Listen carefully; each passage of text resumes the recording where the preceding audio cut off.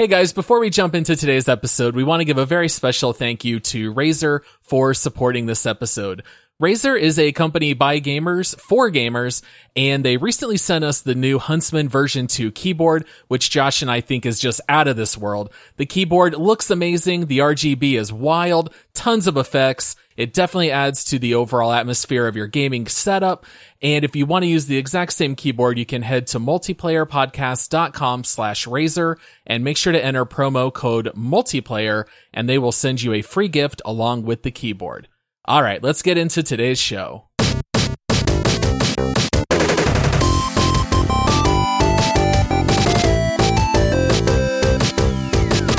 Hello, everybody. Welcome to the Multiplayer Gaming Podcast. We are so excited to have you guys here with us today for this bonus round episode.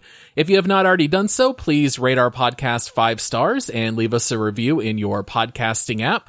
And also, we would like to ask you to please consider supporting the show. You can do that by subscribing in Apple Podcasts, or you can become a Patreon supporter by heading over to multiplayersquad.com.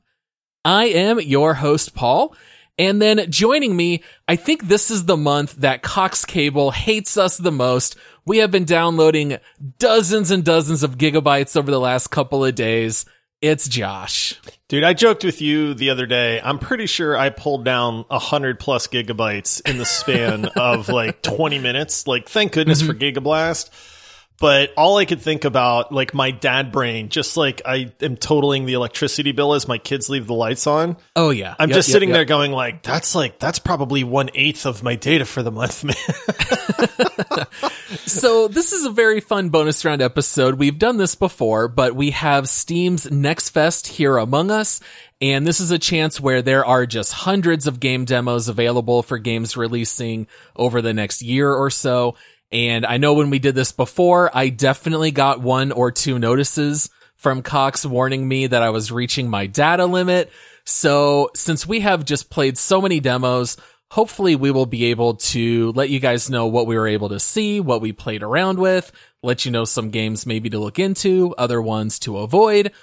Although before we jump into all that, Josh, we have 2 new legendary supporters. We have never had 2 to announce at once. Why don't you tell the people who joined the legendary ranks? Hey, first of all, 2, not 1. I mean, we call legendary for a reason. These are the people that are just help make a difference amongst the show.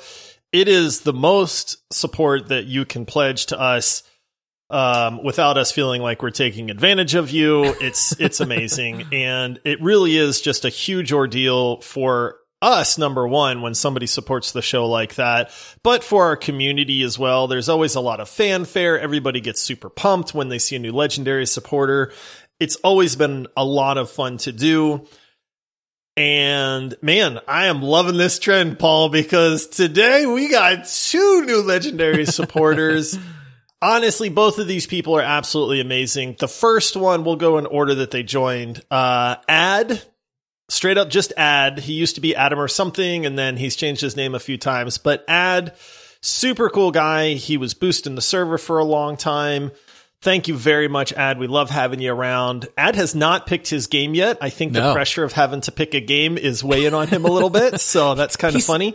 He said he forgot that was one of the perks, and so he started to scramble, and I told him, I was like, well, yeah, we've got a couple of games lined up, so it'll just be a little while, and he had said, yeah, I'm probably going to need a bit to figure this out. No pressure, Ad. You take your time. As long as it's not Fortnite, we're good. Yeah. And then the other one, I love this guy to death. T-Foles has been around for a long time. Just an all-around phenomenal human being. Your cooking buddy, so to speak. Yep. T-Foles always posting delicious looking food, making me hungry. I am not that kind of cook, so really I just need you or him to provide food for me, Paul. But yeah, no, T-Foles been around for a very long time and just said, hey, you know what? I really wanted to do something special for you guys. And he became a legendary supporter and has already picked out his game, which we will not spoil, but I'm pretty excited about that one, Paul. It looks like a fun one. It does look like a very fun game. I had no idea that game even existed until about 45 minutes ago. It looks fun, and it's technically a single-player game, but you can also play co-op, so I'm kind of curious to see if you and I will be able to knock it out together, but we will keep you guys posted about that, although it will be a little bit of time before we get to it, because our next game that we are covering as a deep dive is Deathloop, and then we have still not released the name of the following game, but that is the one that was picked out by legendary supporter Ace of Shame. I know you and I have jumped into that and already got a head start on that game, so we have tons of content coming up here through the end of the year. But here for this bonus round episode, let's go ahead and talk about some of these demos that we were able to play. And before we start talking about individual ones, whenever we do this, Josh, as you pull up Steam and you've got, I believe there were 780 demos to pick from for this Next Fest, how do you go about picking out which ones you want to do for the show? This is going to sound really snobby, okay? I'm going to preface that right away. But what I do is I hover over, because you can hover over the title of the game, and it'll show you a few seconds of gameplay footage. Yep. Every single one that's pixel art, I just immediately write off. Fair enough. And I know that's terrible. There are some amazing pixel art games out there. Like, honestly, like, I am not trying to sound elitist in any way, but when you have 700 demos to filter through, and like 680 of those are pixel art games, I just kind of go, I don't know how to pick one, so I'm just not going to pick any of them. Now, the irony of this is the very first game you told me to play is actually pixelated, but what? I guess we'll put that to the side for now. No, that's not pixel art. It's just really bad graphics, Paul. It's like the 8-bit graphics. It's 480 by whatever the 480 resolution is. Yeah. All right. So what I do when I pick out my demos is I'll do one of two things. I know that you're mostly going to look at the more popular ones, and I'm totally cool with that. Like last time around, you found Ghost Runner, which I absolutely loved. And so I kind of let you pick the good ones, and then I try to pick things that I think would be fun to talk about on the show. So I will either grab demos that have very funny names. I'm going to be honest, that's number one. So spoiler alert, later we're going to talk about Time Melters, because when I see a title like Time Melters, that grabs my attention. I don't even look at the preview. I just download and I start playing. I will also sort by most popular, and I go straight to the bottom and I start working my way up, and I always try to grab at least one terrible game. This is how we found Say No More, which was the worst game I've ever played, if you can even call it a game. So I think you and I have slightly different philosophies for how to try to find these demos. You're just a glutton for punishment, man. I want to find an amazing, fun game that I haven't heard of before. You are just like, let me go to the bottom of this barrel and torture myself with the worst game I can find. Sometimes it's more fun to talk about a terrible game, and I feel like we got to toss at least one or two in there. Oh, I've got one or two of those today for sure. I can tell you right now, Paul, you found some doozies. We're going to talk about a few of them. Yeah.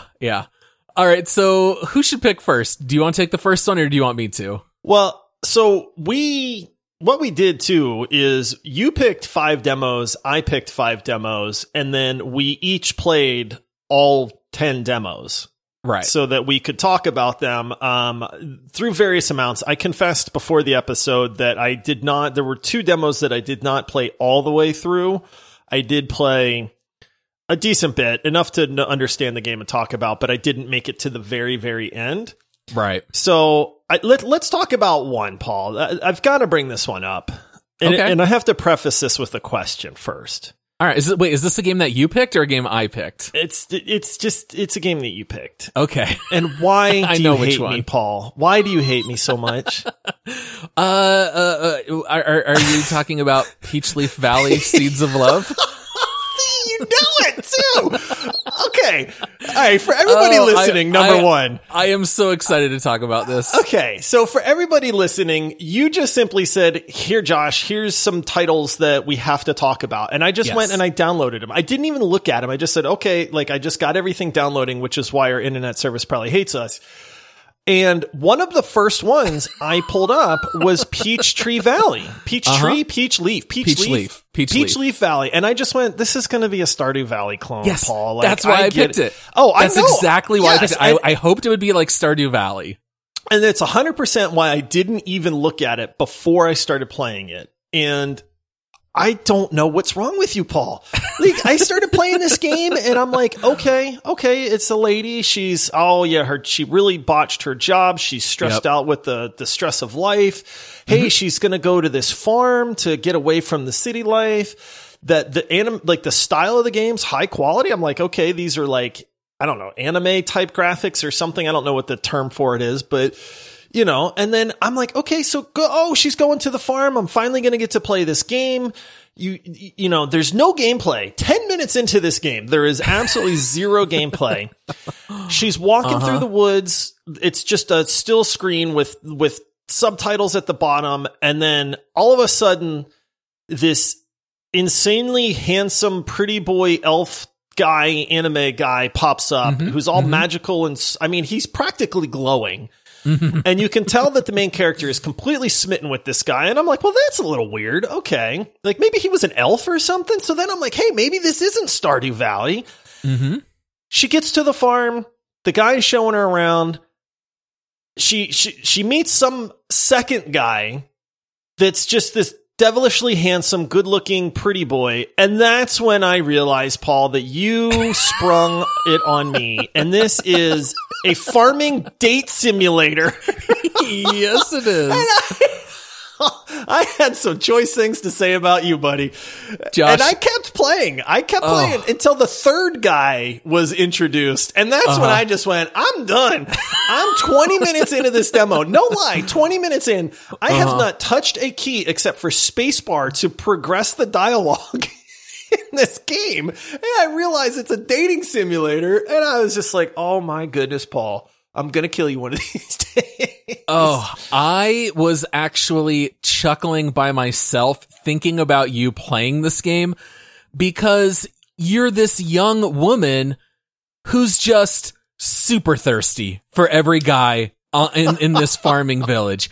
And this game is bananas. It's just a YA novel for like young teenage girls. That's how this game plays.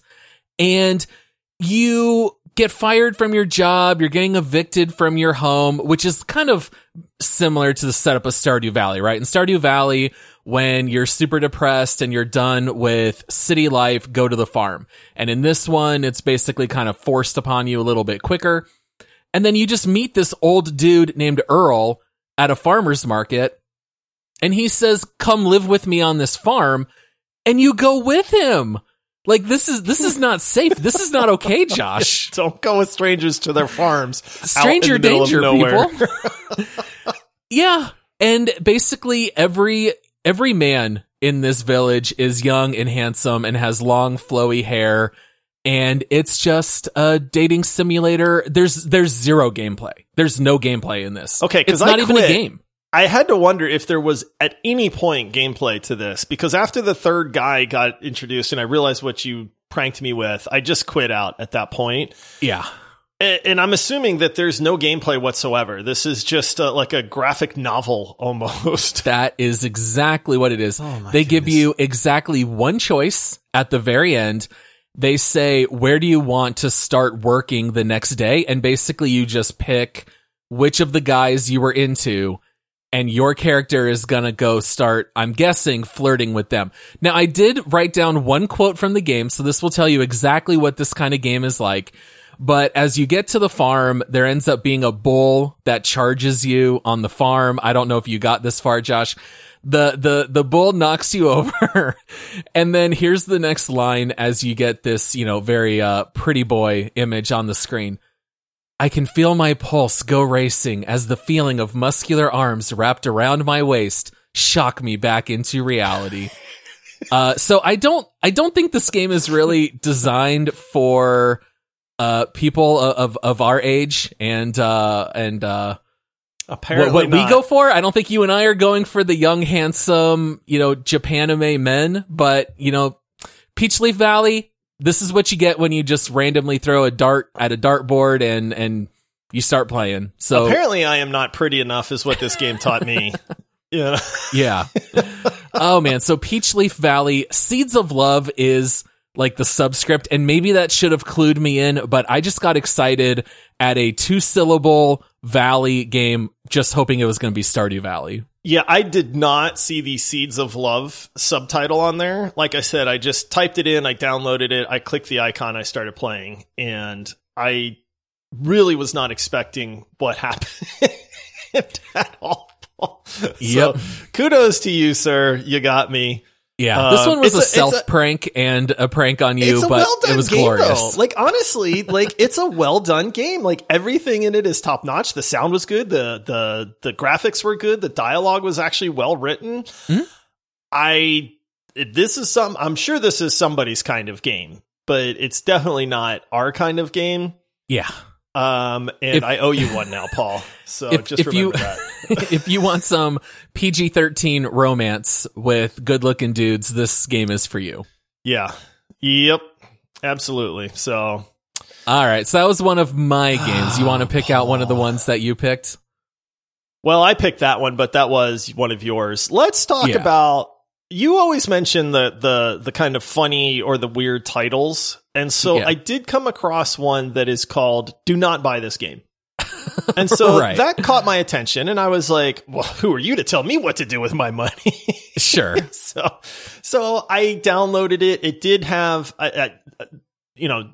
due to your pranks, I started reading the games that I was looking at. And this one had like, adventure, parable, some other stuff like that. Fourth wall or something is some of the descriptors. And I thought this sounds kind of like the Stanley Parable, which I have not played, but I played the demo and I thought was very clever.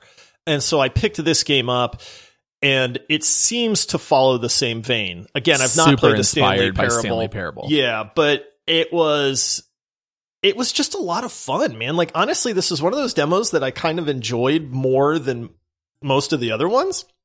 Yeah. Which is dumb because it's just walking forward. It is the entire game is just walking forward at an agonizingly slow pace. And you see this button off in the distance and there's a narrator and he's like, hey, whatever you do, don't push that button. And of course, it's the only thing to do. So you're walking towards this button and this guy teleports you backwards like 4 or 5 different times, but then he lets slip that he has a limited number of teleports. So you really need to stop. It's 100% a walking simulator, but it made me laugh several times. You know, he tries to shrink you down so that you can't get to the top of where the button is. So then you wind up walking around these flights of stairs just over and over and over again. I mean, literally the gameplay in this game was W on the keyboard. And that was it. This is not even really a game. I felt like it was almost an aspiring stand-up comedian just taking his comedy to video games. That's kind of how it felt. It did feel that way, but it made me laugh. And honestly, there's not a ton of games that make me just chuckle as like this is the intended portion of this game. Right. And so I kind of respected that because the guy was funny. It was a well done demo. And I like the whole like Stanley Parable aspect. Like that's a game that I want to play. I like that fourth wall. I like how you're kind of interacting without ever saying anything just through your actions and stuff. And so I thought it was a pretty good demo. The name of it was pretty funny as well. And through the whole thing, especially at the ending, it's just like, do not buy this game. And it's just funny to me that there's a guy that is going to name his game, don't buy this. And then that there's going to be a ton of people that buy this game anyway. Yeah. Well, and the name is like not even funny. He literally tells you the whole time, you know, and he even, this part did make me laugh more than anything else. It's very meta in that at one time he says, okay, I don't want you to push the button. So I'm going to give you something else. Here is a box that has every known secret in the universe. And it's going to just give you secrets if you walk up to it and activate it. And then it's just like really silly things that are all about the narrator. So it's about him wetting the bed until he was 6 years old. But then it does say that his biggest fear is that people won't like the art that he creates, which of course is thereby just commentary on this actual game, which is not even really a game. And it doesn't look good.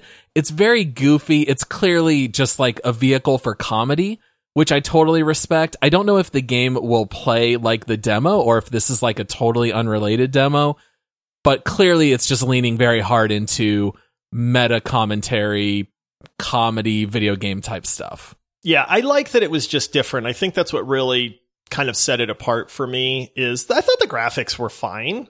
You know, it had some high textures and stuff like that.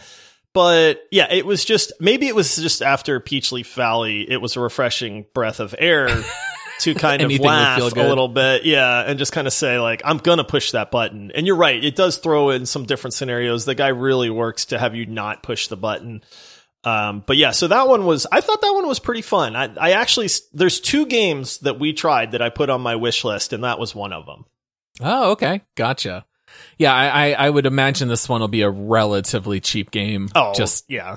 Yeah, it kind of screams passion project by one guy, or at least that was my $4.99 or $9.99 tops for purchase price. But if it gets me a few hours and a few laughs, like that's fine. I'd take a look at it. Sure. All right, for the next game here, I'm going to save my favorite one probably for last. That way we've got kind of something to look forward to. So let's talk a little bit about Time Melters, because I mentioned that one already. So let's get into this one. All right. Time Melters. Cool name, right? Did you like that one? It is kind of a cool name. I will say, out of all the demos, the Time Melters, the name and the icon are what drew my eye more than most. You know, and I was like, how do you melt time? That sounds amazing. Yeah. I was going to say, I'm not too sure what that even means, to melt time. But my first impression on loading this game was that, wow, these characters look frightening. Like, you play this, I guess, like, not a young woman, but, you know, maybe like in her mid-30s. But she kind of looks like Quasimodo, or almost like part orc, and like the shadows look really bad. You look like you have the plague, basically, is what she looks like. You've been living underground for many years and occasionally come up to the surface to gather berries or something. But the characters are definitely a little weird. It's a very strange art style to the game. Even the monsters are kind of off a little bit, and it's kind of hard to put your finger on what it is. But yeah, like the main character is gaunt. Like, she just looks sickly, and I don't know why. It could be like the tone of the skin or something, but well, I think it does take place in the 1400s, which kind of explains that. Oh. But hey, it's another time loop game, right? Why not throw it here into the bunch? It's this game. I'm going to summarize this game, Paul, in 2 words: overly complicated. Oh, see, they do warn you though in the demo that it's going to feel overly complicated, because they try to throw every ability in the beginning. They say normally you learn these abilities one at a time. But what's like the whole draw of this one? You're a magic user, like spirit caster thing, and I didn't really know what this game was at first. Initially, I thought it was an action combat game, because you're just shooting, like you're slinging spells left and right, and you're taking out these zombie things. And then the guy tells you, hey, you can create like a teleport spot so that if they get too close to you, you'll instantly teleport back. So that kind of buys you a little bit of time. And I'm like, oh, okay, cool. This is like action combat-y, spell casting. Like, I can get behind this. And then one of the zombies got too close to me and I died right away. And I was like, wait a minute. Yeah, like, no health bar. That's how you die? There's no health bar. Like, if they touch you, you're dead. And then I went, oh, well, that's kind of weird. And then, you know, you move on to the next level and the guy says, hey, now instead of just setting a teleport spot, you can animate objects. You can animate this big tree and turn it into an ent, and it'll grab guys for you. And I was like, oh, that's super cool. And this demo is just learning these new abilities just over and over and over again, which I'm like, okay, hey, I got a great arsenal at my hands. This is perfect. And then the game just took a weird twist to me, man. And it became a time loop, almost like strategy, like real-time strategy. But I don't mean like real-time strategy like StarCraft. I mean like tower defense. Yeah, like tower defense. It's a little tower defense-y. In a way, but it's like every time you would die, you create a ghost of yourself that repeats the actions that you just took. That you run alongside. that you run alongside and then you die again. And then my brain just started melting. This is why it's called Time Melters, because my brain just started melting. And I was like, what? Like, what is this? Yeah, this one was really clever. Out of all the games we played, I thought this one had the most fun gameplay. So basically you're chucking out these spells, but then you also start to get these additional abilities. And they're basically like the main elements. You've got one for like air, earth, fire. And so you start generating these time loops where you're fighting next to your ghost, but then the game really kicked it up into high gear because you start playing this mission where there are basically 4 lanes that all of these enemies start pouring down. And this is where it almost gets a little tower defense like, even though you're in third person mode. And so there's this guy who's like the time rift keeper, and he can't die or the level ends. And so you start like running down these lanes and fighting monsters. You do the best you can, but then inevitably you die. So now I'm going to start running down maybe the 3rd channel while my ghost is going down the 1st. And I thought it was a really neat idea, and it got really hard. And I was really I died surprised. so many times. Tons of times. I It's got not frustrated at one point because I forgot what some of my skills are, and then I didn't realize how to use the ghosts, and I couldn't get mana. It was the one right before the lanes one where you first start realizing that you have these time rift ghost things or whatever, and I had no mana, so it's like the first thing you need to do is kill the zombies that have mana icons above their heads, right? So that you can then suck up the mana so that you can then infuse a tree, but you're going to die in the meantime because there's this huge horde of zombies coming after you. But then it's like when you loop again, you see your character shooting the 2 zombies that have the mana things, and then your second ghost is animating the tree while you're crazily kiting these things around, trying not to die. It just got bananas, man. And I didn't understand it at first. And then I kind of went, that's when I say that realization of like, wait a minute, this is like a real time single player ghost time loop MOBA action brawler thing. Yeah. It's just like, what is this, man? Well, it's even got the pause all the action move, kind of like Dragon Age Origins or games like that, where I think you press spacebar and the camera pulls up and you can see where all the enemies are. So it's not like full action like it presents in the beginning as you learn the abilities. It's actually very strategic. And this one I thought was really neat because they do also play with elements of time. So in one point you have to save a villager who gets killed by like 2 skeletons, and they tell you, yeah, he's dead, but what you can do is run all the way to the front, place your teleporter, start over, so that way your ghost, the teleporter's already there, reset time, teleport there immediately and save them. So it really, I think, played very cleverly with all those elements. I thought this one was very fun because it was clever, it was different, it offered something I don't think I've ever really seen in a game. It was all new to me. Like I said, they combined a lot of different aspects to it. It's very interesting. It is not what it seems. I would equate this to almost like a puzzle game, to be honest. Like, how do you beat this scenario using your ghosts and using your abilities, and you're going to wipe out a whole lot and have to start back over. But then it's like you try this tactic and you try that tactic, and then you die and you go, okay, well, wait a minute, maybe I need to address the middle lane first, and that sort of thing. So I found it to be much more puzzle oriented, in how to beat each scenario, I guess. It's like a fantasy puzzle shooter almost in a weird way. I don't even know how to describe it. That's why I'm saying it's like it's 8 different genres kind of blended together. And it's a little overcomplicated. You're right that they did warn you ahead of time, and they said, look, for the purposes of this, we want you to see your abilities, but your brain's gonna hurt a little bit. Yeah. And they do say that the full version will have like a full storyline, and you even hear little lines of dialogue that don't really make sense because it's in the demo, but you don't have any kind of context for the world. But this one to me was one of the few that I thought maybe I actually would check this one out, even though it doesn't look great at first. Like the first 5 to 10 minutes of playing, I thought it was just very pedestrian, but once you start incorporating time and they really kick up that difficulty notch, I thought that's where it really took off for me. Yeah, this is one that's definitely worth checking out. I don't know that it's my kind of game, just in the sense that I don't know that I liked the chaos of trying to solve the puzzle. Like, if I want a puzzle game, I want one where it's like I'm trying to think about how to approach something and you know, The Witness or, you know, Talos Principle or games like that. I don't know that I would pick this one up, but it is a very cool premise, and I like the fact that it mixes strategy with action, with time looping MOBA puzzle solving. Sure. A little bit of everything. Yeah, probably something there that everyone might like a little bit of. All right. Well, at this point of the show, we're going to talk a little bit about Razer. We want to give them a very special thank you for supporting today's episode. Man, I'll tell you what, Paul, I'm not done gushing about these Razer Huntsman keyboards. I absolutely love this thing, man.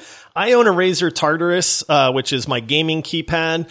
We now own the Razer Huntsman V2. I have had many, many Razer products in the past. They are top of the line. If you're a gamer, you know about Razer, and honestly, there's a reason, because they make the best gear for gamers. And these keyboards are incredible, man. The optical keyboard, fastest key presses you'll ever see, built like a tank, amazing RGB. Let's be honest, everybody loves RGB, and you can customize the snot out of this thing. And everybody can pick one up and see why we're gushing about it if they head to multiplayerpodcast.com/Razer, pick up your Huntsman keyboard, add it to your cart, make sure you use promo code multiplayer, and Razer's not only going to send you the best keyboard you've ever used, but they're also going to send you a really cool free gift along with it. All right, so Josh, let's go ahead and move on here to our next game. We've covered 2 of mine and only 1 of yours, so what's the next one you got on the docket? Okay. This game caught me off guard, because at first I was like, this is going to be very, very simple. And then I found myself like diving into that. I got to get faster. I got to beat this level a little bit quicker. Mm-hmm. And this is a game called Raze, Rayze, but they say it like race almost. And I didn't catch it until the very end when they're kind of showing you some more levels and stuff. This is an interesting combination of a racing game that is a shooter trainer, like an aim trainer. Yes. And I had not ever seen something like that before. And when I first started playing it, I went, this game is insanely simple in its premise. But then I found myself playing like 6 levels later. I found myself trying to climb the leaderboard and just get a little bit faster. And the premise of this game is that you're just floating in this 3-dimensional map kind of thing. It's very Tron looking in a way. It's just got, you know, floating walls, and then there's these glowing panels. When you click on one of the glowing panels, your character starts flying towards that panel. And then as you click on another panel, your character will change directions and pick up speed. And so the reason that this is an aim trainer is if you miss, click, and you hit a wall instead of the glowing panel, your character will slow down. But if you can chain clicking on these panels in succession, before you know it, you're doing like 700 miles an hour. Your character is whizzing through this map, which ups the difficulty level until finally you see the final gate. You click that, your character shoots towards it, and then you get a time for the map. And I actually played this a pretty good bit, man, and I found myself really enjoying it. The first few times, I kind of went, this is dumb. Like, I'm not sure I like this. It's such a simple thing. But then the challenge factor kicked in, and I really wanted to get better. And I think the best I did is I was like 47th on one of the maps. Wow. It was That's like, pretty you're good. like 47th overall. And that's when I went, I'm kind of having fun here, man. So what did you think? Yeah, this one is incredibly simplistic. There's no controls at all. All you're doing is moving your cursor and clicking it. And this is the shortest demo I think I've ever played. There's only, I think, like 3 levels, and I beat all 3 within like 5 minutes. But then, like they say, the whole point of the game is to get faster. You can discover some shortcuts. You're trying to climb that global leaderboard. And yeah, you're just floating in 0 gravity. You click on something, you start zooming toward it. And the quicker you start clicking stuff, the quicker you move through the course. And it has really neat electronic music too. So I thought that was really well done. Yeah, the music was really good. There was one level where, you know, you're flying towards this one gate. If you've done well, you're going really, really fast. and you have to turn 90 degrees to click the next gate before you smash into the wall, because if you hit a wall, you're done. It resets your run. And I remember thinking this is where like flick training comes in for aiming, like snipers and stuff like that, because as you're hurtling towards this gate through this little tunnel, there's this 90-degree turn. Well, you have to flick your mouse 90 degrees and click the other gate within the span of probably like a half a second. And I remember really feeding off that challenge and nailing it, and then, nailing another 90-degree turn to get to the gate. And that's when I was like, I actually see the benefit of this. Like, not only is this an aim trainer, which is really good, let's be honest, if you're into first person shooters, aim trainers legitimately help out. But I love the atmosphere, the electronic music, the speed, you can always get faster. I like the leaderboard aspect. It's just one of those very, very simple in premise, but a lot of fun in execution things, I think. I don't know that I would buy this game because I feel like it'd get pretty repetitive. But it caught me off guard that the demo was actually as fun as it was. Okay, I had no idea that it was actually designed to be an aim trainer, because I wrote that in my notes. I wrote, this is a great aim trainer, even though it's not. So I thought it was legitimately just supposed to be a game. But now that I know that it's also designed to be an aim trainer, that makes way more sense, because this takes aim training but actually makes it fun. Right. Yeah. Yeah. Instead of like clicking bots that are jumping around and trying to like click ahead, it gives you a different means to do that. And I really liked the racing speed leaderboard aspect. Like I said, I think I played every level. I think there's like 5 levels, and I played every one multiple times to try to get my time faster and faster. And then I knew that we had a bunch of demos to get through. So I was just like, all right, that's good enough. Like I get it. But yeah, that one I thought was pretty fun. It's definitely worth checking out. I mean, if it's a $3 game, it's a no-brainer to me, especially if you want to practice your aim. But I thought it was a really neat premise. Yeah, this one's just so simplistic. I'm not sure there's really anything else to say about it other than you can play the levels very slow also. And so if you just want to play it as a game and just, finish the levels, you can do that. But I think you're supposed to stick on that one level and then just see how high you can climb. So yeah, and then you jump into some other shooter, whether it's Halo Infinite or Battlefield 2042, whatever, who knows.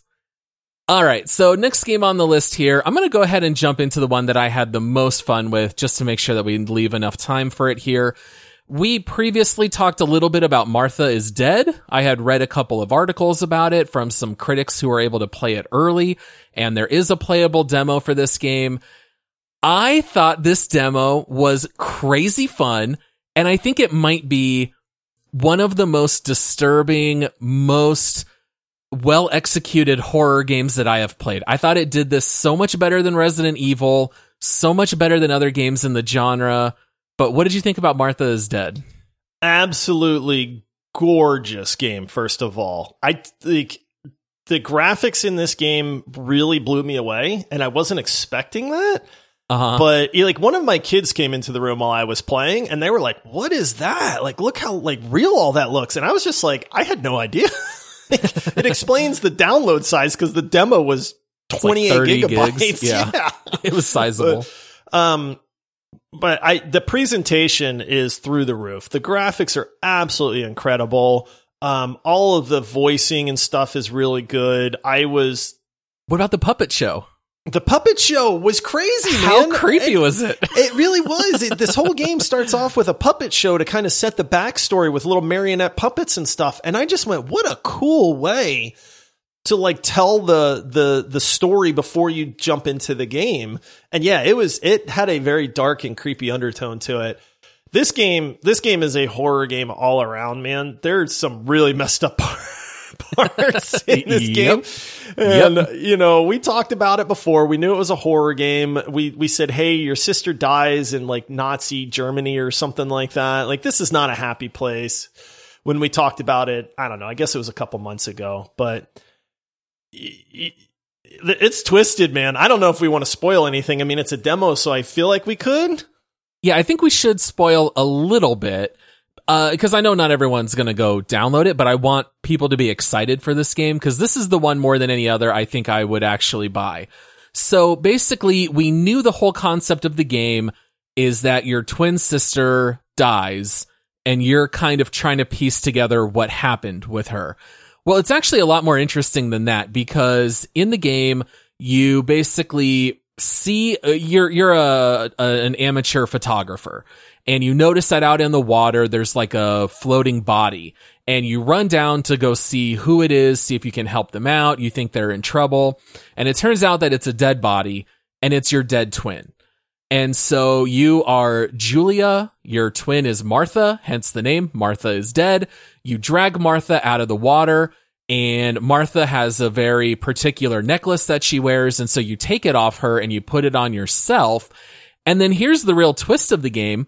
Your parents run up to the shore, realize that one of their daughters is dead, but now they think that you're Martha, who was deaf. Yes. And so you have all of your hearing. Your parents are talking throughout the rest of the demo, but they don't know that you're able to hear them. And I thought that was a really cool element of the story. It was very neat. And then I was like, I see where this game is going. And it's a very neat plot twist in the very beginning. And then you want to be Martha, because Martha is, for whatever reason, obviously the favored daughter. Beloved by the mom in particular. Yeah. And so you kind of go like, well, now my parents are going to love me, thinking I'm Martha. And that's kind of creepy and sad in its own light. Yeah. And then there's this weird horror scene where you cut off Martha's face. Well, like, and you put it on yourself because you're assuming her identity, right? But you literally have to take her medallion. This skeeved me out, and I'm not squeamish, Paul, but you it's a take little bit the of medallion and you literally skin her face in the game with your controls, and then peel it off of her and put it on. And the whole time I'm just like, yo, this is really messed up. Yes, and that's why I say I feel like it executed horror so incredibly well. The one thing I will say about the game is that we know photography plays a large portion of the game. You take photos in the world. The game kind of guides you. You have to take pictures. You go back to your house. You go into the dark room, and then you develop the pictures. And clearly, I think the game does place a little bit of focus on like what's happened with Martha's soul and with you stealing her soul. They kind of throw this kind of verbiage out in the game. So I'm sure there's going to be photos that are going to have like Martha's ghost, or there's going to be some kind of element like that in the story. So I know that photography will play a key part. But what I did not enjoy is the actual photo taking, because they literally teach you about real life photography. They tell you exactly how these things work. And when you take the pictures, they have to have perfect exposure, focus, and framing. And once I did the first one, you can do it relatively quick. But a very big part of me just wanted to point and click this camera and be done with it. It's a weird mix of horror game with photos taking simulator. They legitimately, obviously the creator of this game has a passion for photography. Yes, for real. It kind of comes out of nowhere. It's teaching you about photography, and not only does it teach you how to take an actual photo, like you said, with exposure and f-stop and shutter speed and all that legit stuff, it also teaches you how to develop them. Yep. And it even gives tutorials on the screen and then says, hey, this is actually how it really works in real life. But for the simplicity of the game, we're going to shorten the extra wash steps. So you only have to do it once. And I will say this is where the demo lost me a little bit, because I don't care about that. I want to play a spooky horror game, and I don't want to be like shoehorned into taking these weird photographs and learning how a camera works. It was a little disjointing to me. I don't understand the point of it, other than like the creator of the game has a passion for photography and wants to teach people, but that's what YouTube is for. Yeah, I could see it working really well. I think it's just going to come down to how many pictures am I going to have to take and how much time do I spend developing it. If you want, in the world, they do mark things that if you take a picture, you get extra narration about it. So I found like a Nazi helmet. I took a picture. She gives us some commentary about Nazis in the area. So there is stuff like that that's just purely atmospheric. You can skip over. Clearly your character is not going to be out fighting creatures or fighting monsters. I think it's going to be exploration, photography, getting clues in the spiritual realm, because right off the bat, they even give you other types of film. So they say, this is IR film. It captures things you can't see with your eyes. And that stuff really appealed to me. I think it's just going to come down to, I hope it doesn't spend too much technical time on the photography. As long as that stuff you can bang out pretty quick and easy, I think this game is actually going to be very interesting and a really compelling story. I definitely do want to play this one. I think the game is going to be great.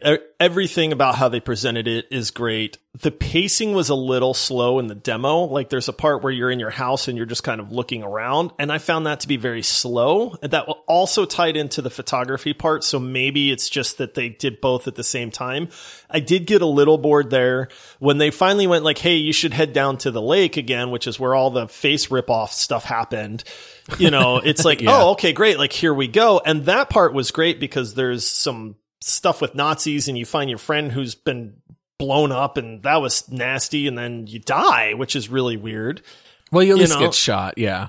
Well, I guess so. I mean, they think you're dead at least, but yeah. And so I'll probably pick this one up because it does seem like a very neat story, but don't expect like a lot of action. This is definitely much more investigation, slower paced, much more environmental storytelling than anything else.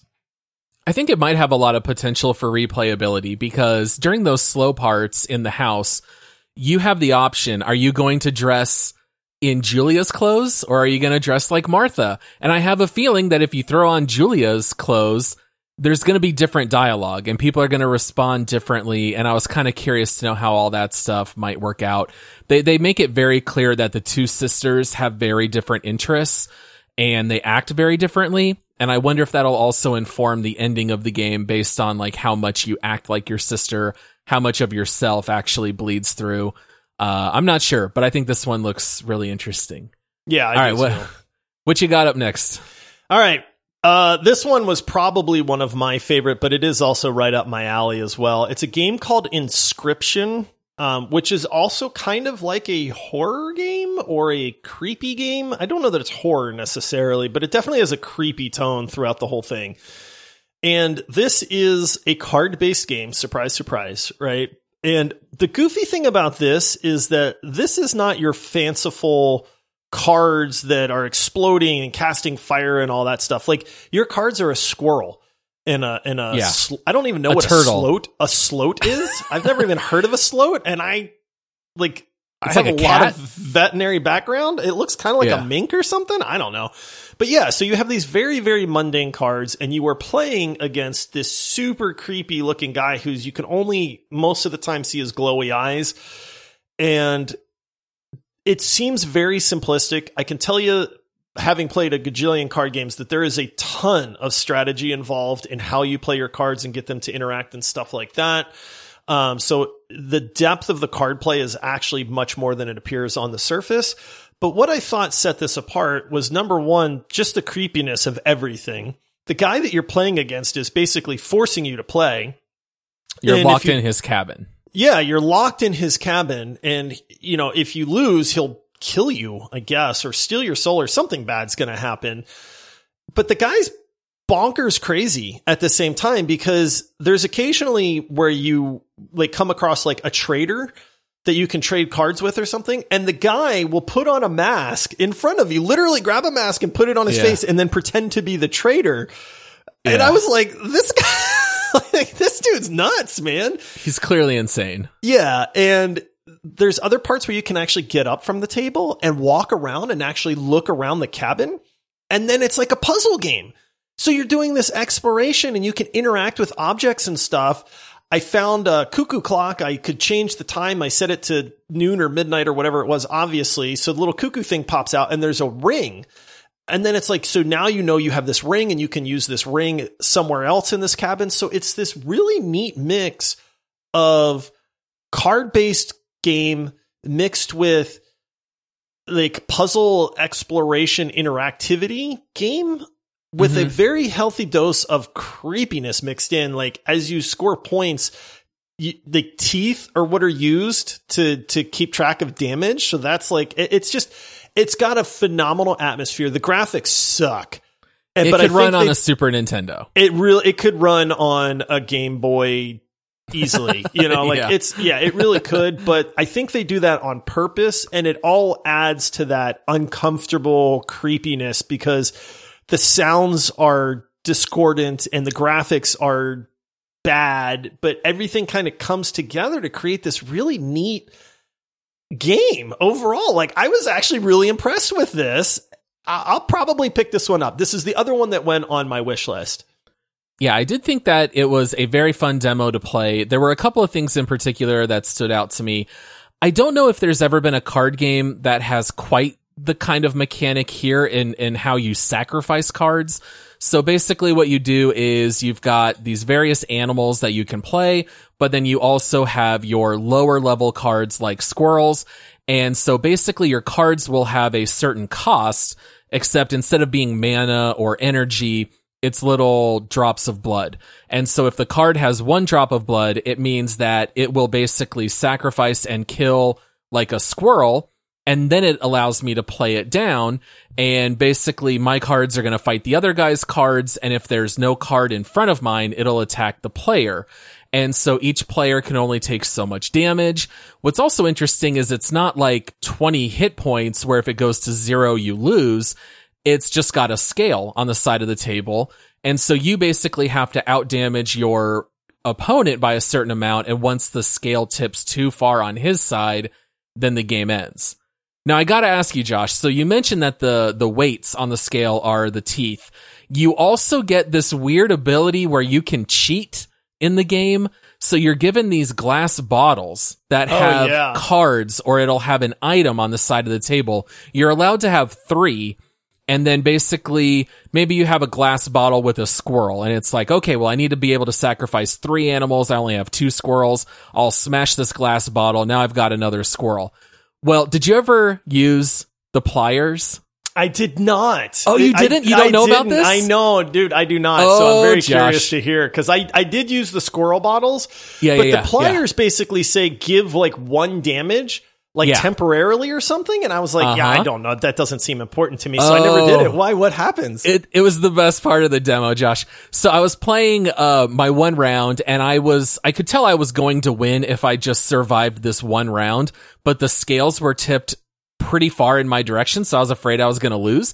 I thought if I clicked on the pliers, he would like reach over and pull 1 set of teeth off of my scale, but that's not what he does. He grabs the pliers, sticks them in his mouth, yanks out a molar, and puts the molar on the other guy's scale. Oh, no. And your opponent says like, wow, I didn't think you would actually do that. So it really just even adds even more to that kind of creepy atmosphere. You pull out your own tooth to win this game and to help tip the scales. I mean, hey, as terrible as that sounds, if you lose, the guy's going to kill you. So I guess it's worth a molar, right? Yeah.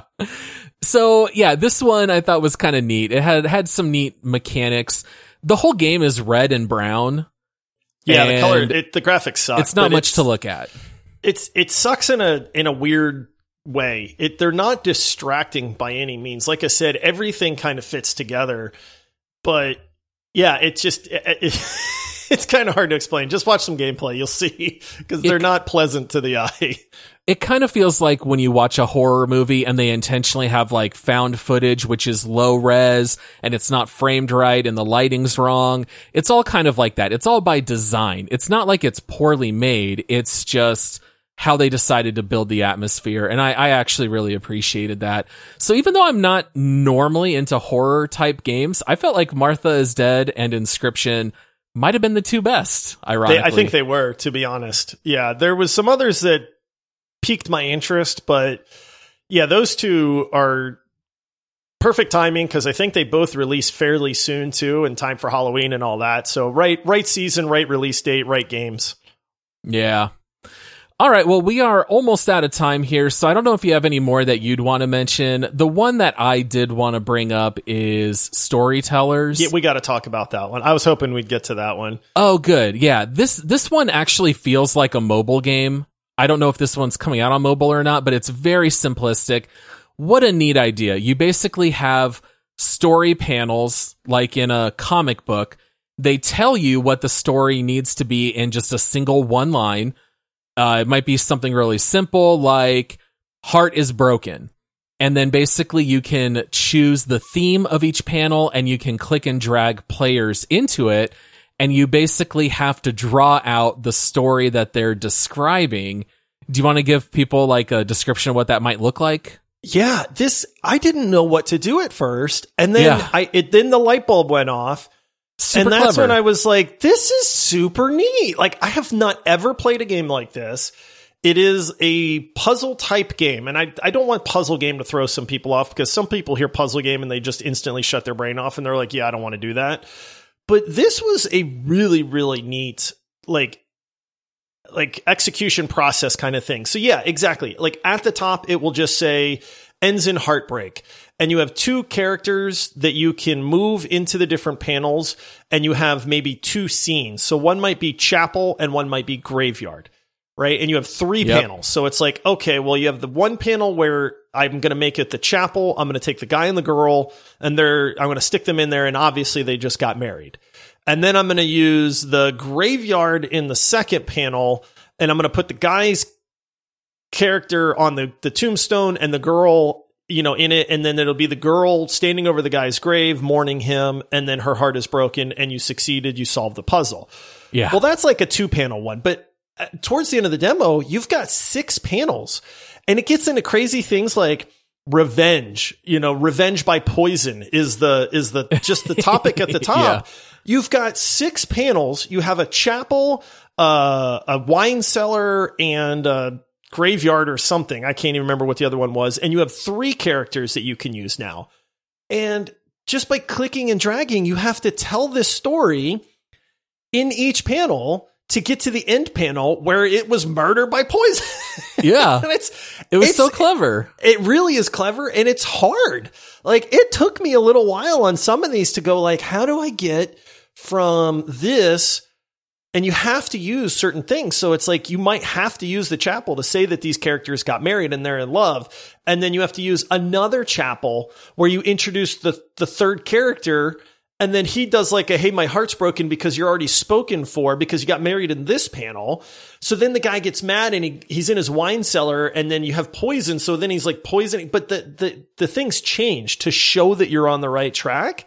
Yeah. There's little animations that kind of show the repercussions of what your things are doing. And that does kind of help guide what you might need to change or adjust. Because you don't lose a level. You just keep adjusting it until you solve the story.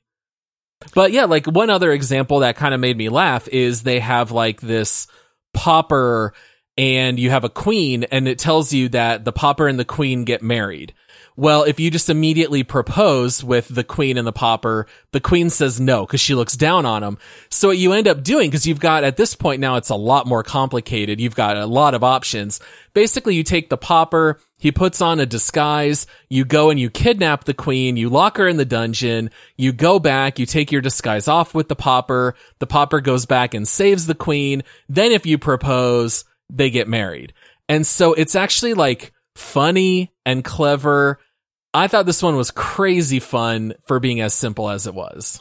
I'm with you on this one. I didn't know what to expect. Like I said, I had that kind of light bulb moment where I was like, oh, I see what they're wanting you to do.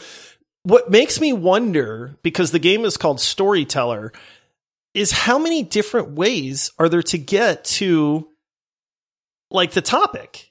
I have a feeling that, I have a feeling that people will tell the stories in multiple different ways. And I think that's where a lot of the neat stuff is going to come from, is where, I might use heartbreak and the guy that tried to get married again and then he got mad and he wanted revenge. Somebody else might go with a completely different setup to get to the end point. And it's not necessarily the end point, because that's always going to be the same. It's what story did you tell to get there, to that point? And I thought that was so clever, man. I'm really curious to see, as it gets more complicated, if you end up with like 16 panels and you've got to tell a really complicated story, it could be a lot of fun.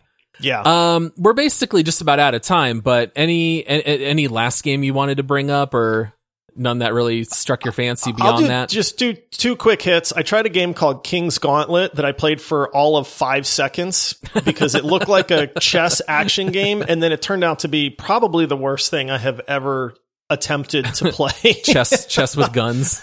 It was so dumb. I think I literally had like 3 minutes total before I just exited and uninstalled that. And then I've not ever been one for these like just straight up relaxing, almost like Zen-like games. But this one game that I played called EXO-1, so EXO and then the number 1 like spelled out, is this odd gravity. You're like this, just a marble almost, but you can alter your gravity to make yourself really, really heavy or floaty. And this entire game is just rolling or flying through these really, really neat, like peaceful alien landscapes. And that's all there is. So like, as you're up in the air and you see a big like hill, you improve your gravity. Like you make your gravity really big. So your marble slams down on the ground, goes like 300 miles an hour. And then you let go of your gravity and your marble goes flying through the air and the clouds and stuff. And there's just this peaceful music. And I don't think I've ever played a game like that before, but kind of worked for you. I legitimately was like, this is so relaxing right now. I could just fly this marble forever. And then, 10 minutes later, I got bored. But for that 10 minutes, I was like, this is so peaceful and zen. Like, I'm really enjoying this. Oh, how funny. Well, by the time this episode comes out, I think Next Fest might be over or very close to ending. So you probably won't have a chance to jump into these demos, but maybe it'll give you a couple ideas to look into, especially Inscription, Martha is Dead. I think those are well worth checking out. Storytellers, all of these. So anyway, one thing I did want to mention that we haven't mentioned in a couple episodes is our free Discord server. There's a link in the episode description, but Discord is a totally free app, or you can just use it online.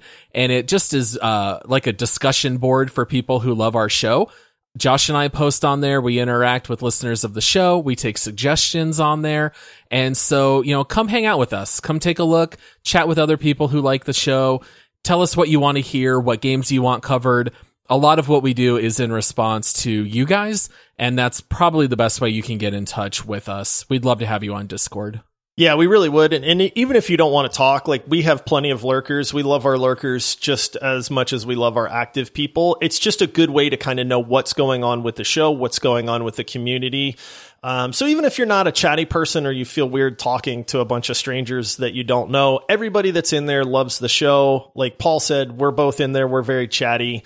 It's just a good way to kind of keep in touch. So, don't feel like you need to talk. I mean, obviously if you want to, that's great, but there's still a lot of benefit there just to actually be in the server and kind of seeing some of the conversation and stuff like that that's going on as well. Yeah, it's also the quickest way we can get information out there. So like now that we've recorded, we'll post what game demos we talked about. That way, if you get a heads up, you're able to play them and kind of know what we're talking about when we jump into the show. But that's it here for today. So thanks so much joining us here for this bonus round. We'll be back with our next episode on Thursday for This Week in Gaming. We'll see you then. See you, everybody.